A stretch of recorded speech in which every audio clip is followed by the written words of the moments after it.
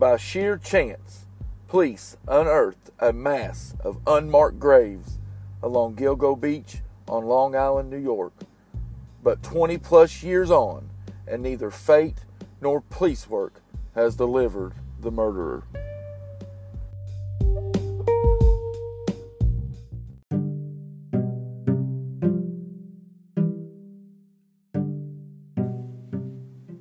As the gentle waves rolled upon the shore of New York's Fire Island in 1996, two seasonal residents made their way down the coastline near Davis Park. What stopped them right in their tracks was a grisly discovery, one that would startle the community, spook them even. It was the beginning of a very twisted and disturbing case. What they had found, wrapped in plastic bags, was a set of dismembered human legs. The toenails were painted red. Each leg had a scar on the calf approximately 9 centimeters long, and on one shin an L-shaped scar hinted at a past surgery. It would be 15 years before the police found any more of this victim. And guess what else they'd find with it? 9 other victims. Human remains further up the shore. The Long Island serial killer, otherwise dubbed LISK, or the Craigslist Ripper, was preying on young women who were working in the sex trade. Those walking the streets at night, looking to make some money and completely unaware they would be selling their bodies to a crazed and dangerous killer. But the internet was on us, the digital age, and roaming the streets to find a prostitute, too risky, not even necessary anymore. Somebody might see you, a witness, get your plate, make of your car. You got a mustache, maybe you got a beard, maybe you got an earring, maybe your ears look funny. Too dangerous. So on the streets, there were people around. People who might see something suspicious. But picking up a woman online meant they could be specifically targeted. You could be anything you wanted to be on the other end of that computer. It didn't matter. Totally anything you wanted to be. A predator could stalk the women through an online labyrinth. They were easier to lure on a one-to-one basis. The killer had it all planned out, and he had what he thought was a perfect hiding spot for these women along the southern shoreline of Long Island. That was until a young woman went missing in May of 2010.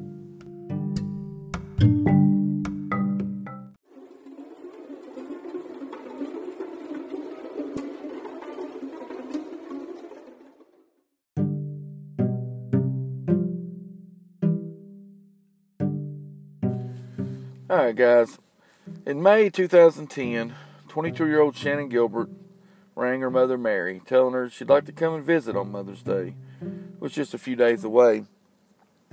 Mary told her daughter that she didn't want presents or gifts, she just wanted to see her.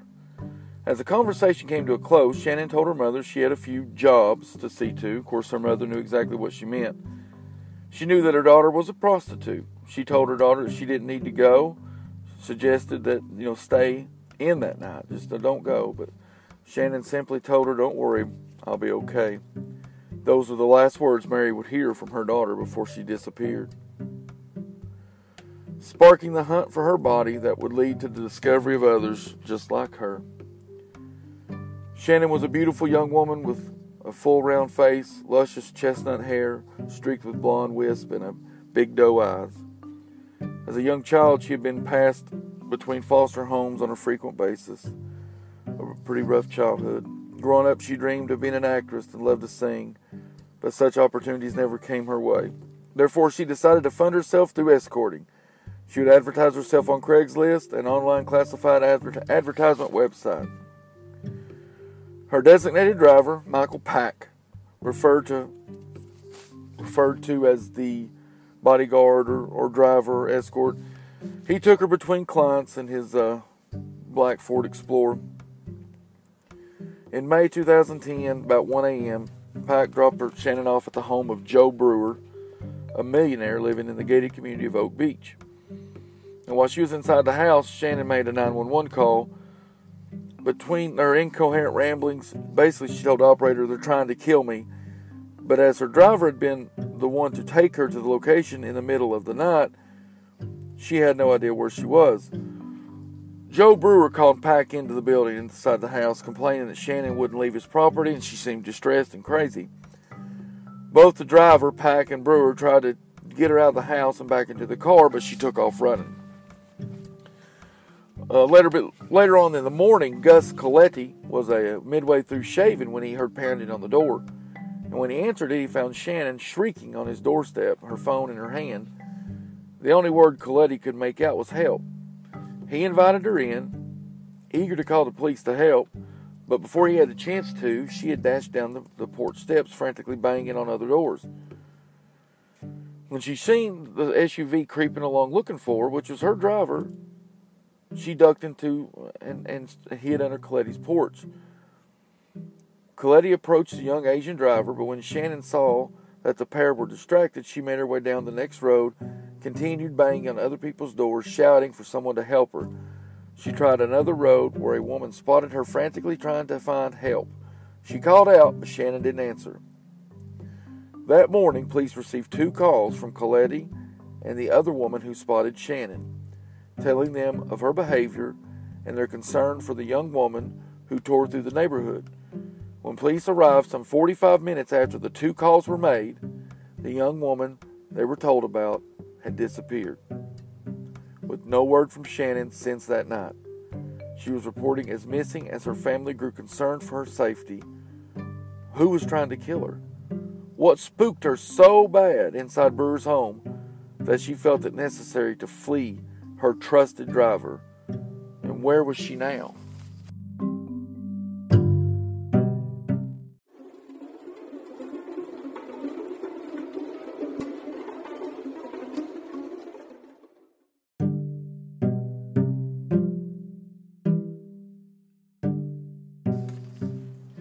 Several months later in December, a policeman and his dog were searching Gilgo Beach for signs of Shannon, looking for clues that might offer her family some knowledge of her whereabouts. Sniffing in the sands, the dog discovered a set of skeletal remains wrapped in burlap. They had thought Shannon they'd found her. First suspicions was that it was the missing woman they were searching for, but it wasn't. The body then discovered in the brush was that of Melissa Bartholomew, who had been reported missing less than a year earlier. Further investigation of the area by the Suffolk County Police uncovered 3 more bodies, none of which were Shannon. The 4 bodies were all found within the same area on the north side of Ocean Parkway on Gilgo Beach.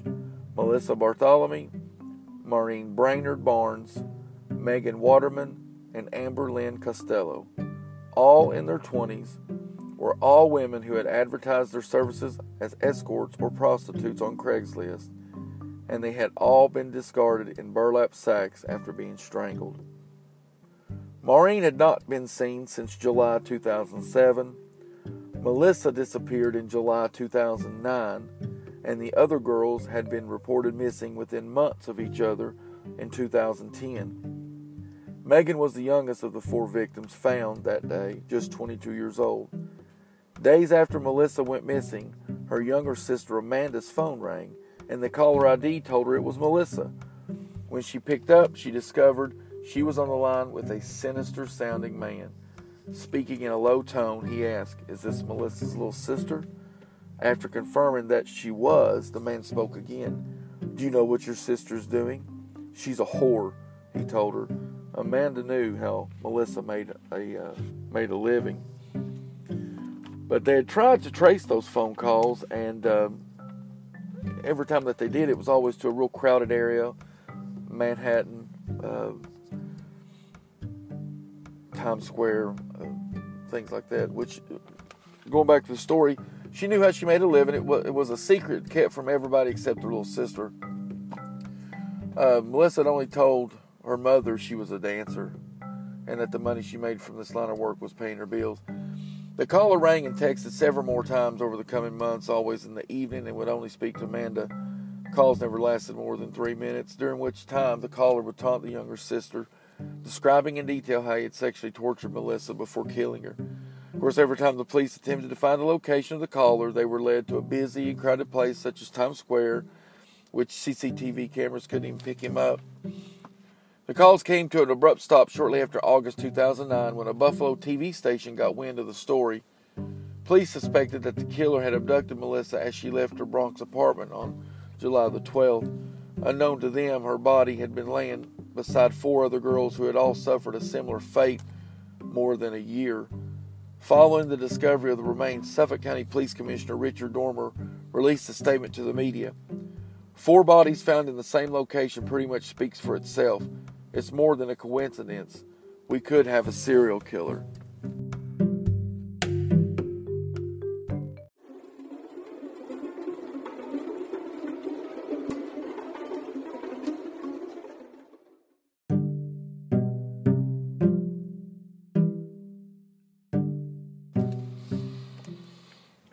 When 27-year-old Amber went missing in 2010, investigators found that she had left the evening to meet her client without taking her purse or mobile phone. During an episode of 48 Hours, an American TV show dedicated to documenting true crime stories, Amber's roommate told the show that Amber felt unusually comfortable with the man she was going to meet.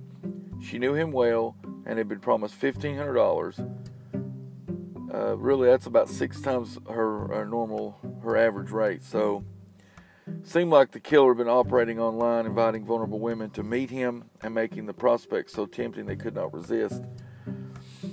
The fact that she felt comfortable enough to leave her phone and her purse would tell me that she knew this guy, had met him before, or he was in a position of some type of authority, or that would make him more likely not someone that would hurt her, like a police officer or a police commissioner or something of that nature. There's no way someone that's been a prostitute on Craigslist for a week at least would know they're not going to take their phone, they're not going to take their purse. That's just bullshit. Police have reason to believe the killer had not stopped at 4 victims. The discovery of the remains that December triggered one of the largest criminal investigations in Long Island history. So March, April the following year, 4 more bodies were discovered in another area off the Parkway, causing police to expand the area of their search to include Nassau County border. There, police discovered remains belonging to an unidentified victim whose torso had been found in Manorville, 2000. The remains of a baby were also discovered, which baffled police until they found her mother's body 16 kilometers up the beach. Dormer believed the baby may have been taken with the mother while she worked. The body of a male was discovered a short distance from the original 4 victims with blunt force trauma to the head. Police suspected that the man, identified as Asian, possibly worked in the sex trade, but he had been dead between 5 and 10 years. The hands, forearm, and skull of 20-year-old Jessica Taylor were discovered on Gilgo Beach. Her torso had been found almost 80 kilometers away in 2003. Another set of remains were found in April, as well as a separate skull. 2 weeks later, the team dug up 2 human teeth near to where the skull they had found previously. Both were identified as belonging to the victim of the severed legs found on Fire Island in 1996. Whoever had been murdering these victims had been operating for 15 years, and the body count was up to 10.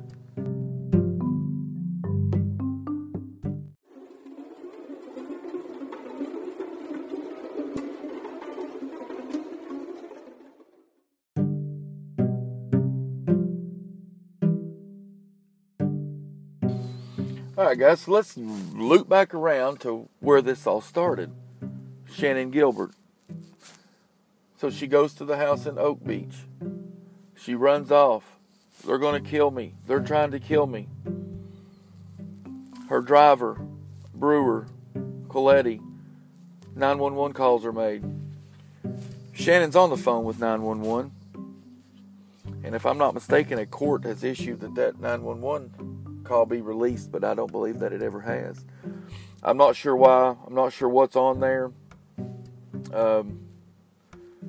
It's really a strange case. But Shannon Gilbert is what kicked all this off. Okay, so now the investigation into her missing is what had uncovered these bodies.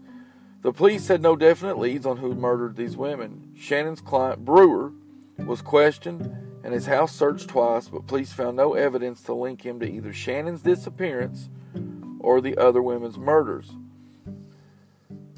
Now, police believe that the killer was a Caucasian male, aged between mid-20s and his mid-40s, which that's such a shitty gap, who was familiar with the South Shore and Long Island, and had a good working knowledge of the area. It was suspected that he had detailed knowledge of law enforcement techniques and was possibly a former officer or a present officer. Although Dormer quickly dismissed this theory, but one thing was certain, the killer was smart. December 6, 2011, police found Shannon's jeans, shoes, purse, and ID in a marsh off Oak Beach. Her body was eventually discovered on Gilgo Beach, not far from where she had made her final 911 call more than a year and a half ago. Forensics labeled the cause of death as undetermined, but police were certain that Shannon had not been a victim like the others they'd found. Her situation didn't fit the profile. Now, I'll tell you something. As Shannon went missing, in that area there was a Dr. Peter Hackett. Now, Peter Hackett had made a phone call on May the 3rd to Mary Gilbert, which actually this was days before Shannon was even pronounced missing.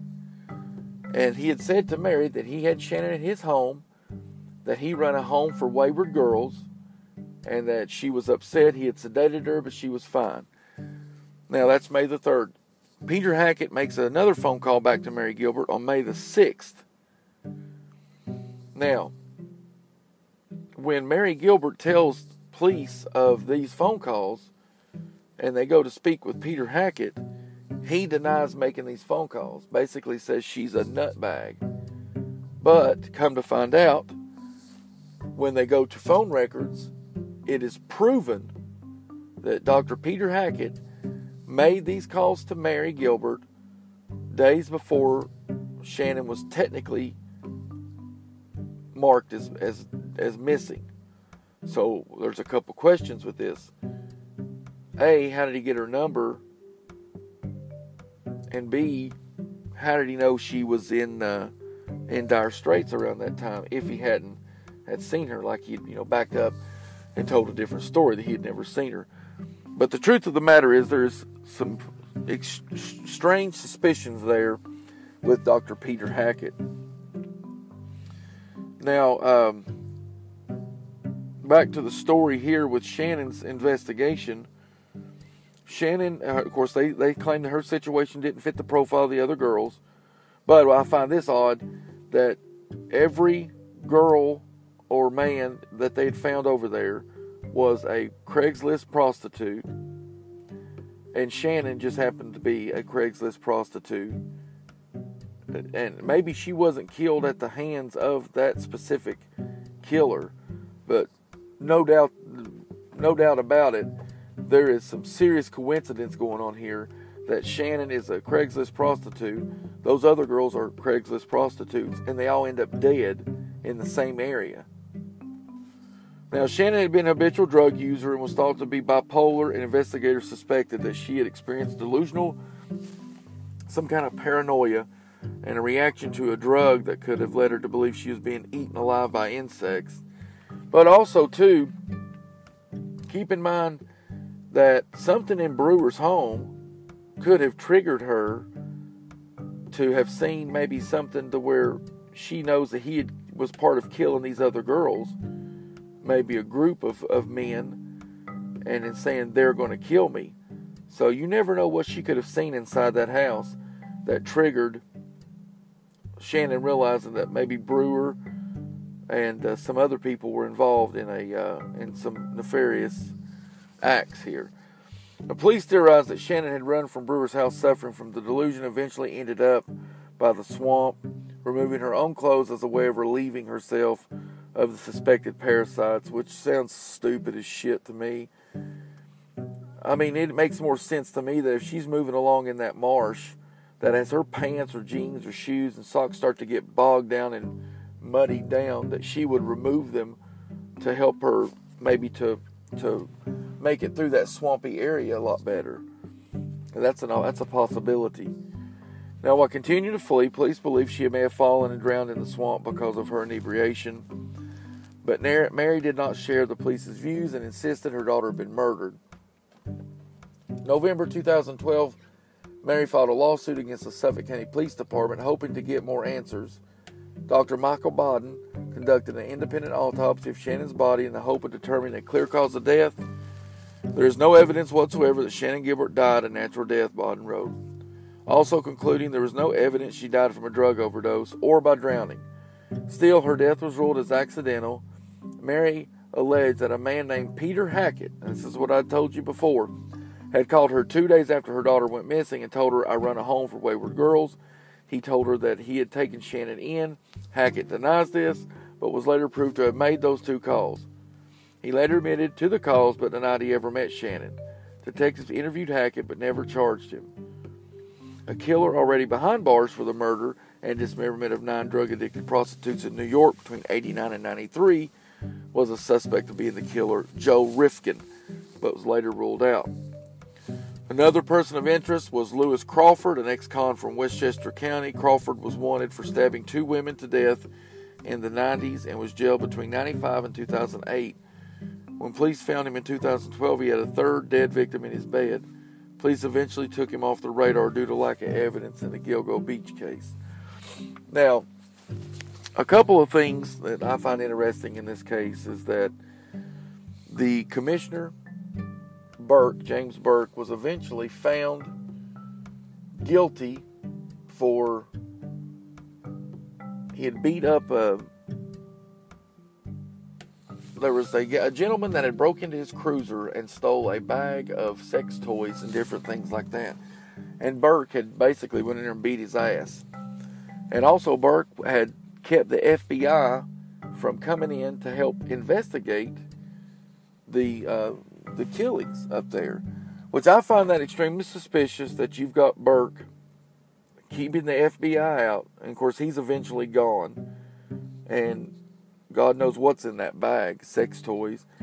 Then you've got Peter Hackett, which I had read somewhere that he was a surgeon for the police department, that maybe if inmates and things like that needed surgeries or something needed to be done, that he was one of the people that had done that. I don't know that to be 100%, but I'd read that. I just find it strange that you've got all these girls in this same area. You've got Peter Hackett making the phone call to Mary Gilbert, Shannon's mother, before she's even really reported as missing. And then you've got Shannon's belongings and her body being basically found 30 yards behind Peter Hackett's house. Now, I'm not sure what involvement he has in all the other murders, but his involvement with the Shannon case is very suspicious. Of course, this case is crazy all the way around. Another thing that was kind of odd to me, it was reported that someone had placed 4 timeout dolls as grave markers where the bodies were discovered. It is suspected that this is the serial killer's way of taunting the police, basically saying that these girls were bad, that they had to be punished for how they were acting and the lifestyle they were living, that he put them in permanent timeout. You know, some of the we had mentioned some of the suspects in this case, so I'd like to go over just a few again. Of course, the case remains unsolved, but the evidence points to a few potential suspects. Like I said, James Burke.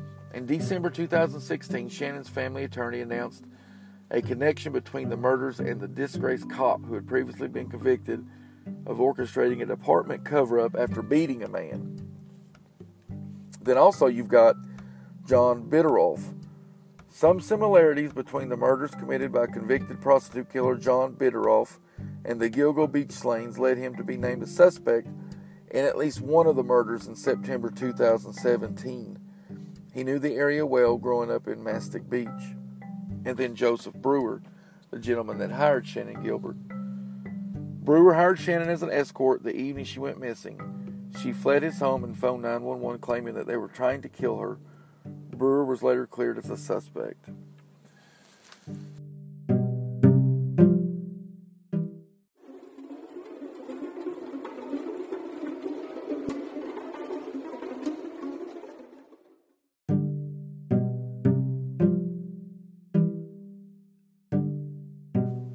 Alright, let's wrap this case up here. The aftermath. With the trail turning cold, all police can do is wait for new evidence to come to light. Like I'd said previously about the dolls, some of the girls' graves, the memorials of where their bodies once lay, have been mysteriously marked by extremely lifelike but faceless timeout dolls. The dolls are the size of a small child, dressed in everyday clothes, and resemble a tiny tot hanging their head, weeping into their arms and hiding their faces in shame. Nobody knew where they came from or why they were put there. A woman claimed to know the identity of the killer after she spotted the dolls on the victims' graves. She claimed that a local mechanic had such dolls in his house, and that soon after the bodies were discovered, he moved away. But police have said that circumstantial evidence proves nothing. To this day, the suspected body count weighs in at 17 victims. It's possible that more lie waiting to be found, but the trail to finding the killer appears to have gone cold. The theory as to how many perpetrators the police are looking for has divided the force. Before his retirement in 2011, Dormer originally suspected that there might be multiple killers, but later revisited this theory and changed his mind, believing that the team should be focusing on capturing only one murderer. He said he believed that in regards to some of the victims being dismembered and some not, that the serial killer had evolved and changed his tactics. The Suffolk District Attorney Thomas Spoda disagreed and said that the facts have been disclosed so far do not necessarily point to a single killer, and that since not all the victims have been positively identified, they could not confirm that they were all involved in the sex trade. He told the media that although the John Doe was found wearing women's clothing, this did not mean he was a prostitute. One thing that can be agreed on by the force is that the victims were all killed at a different location before their bodies were dumped. Dormer has since retired, but a fresh set of eyes are still looking at the case, waiting for more evidence to come to light. In December 2015, on the evening before the 5th anniversary of the discovery of the first 4 sets of remains, Suffolk County Police Department announced that the FBI had officially joined the investigation. The women's families pray every day that whoever is responsible for the murders are brought to justice. There is no speculation that whoever is responsible has moved away from the area or is possibly even dead now. When Hurricane Sandy hit the coast in 2012, the public waited with bated breath to see if the storm would drag up more corpses. But when it subsided, there was no more victims to be found. All that remains are the horror stories of what kind of monster trailed along the beach all that time, discarding the bodies of his victims under the darkness of night.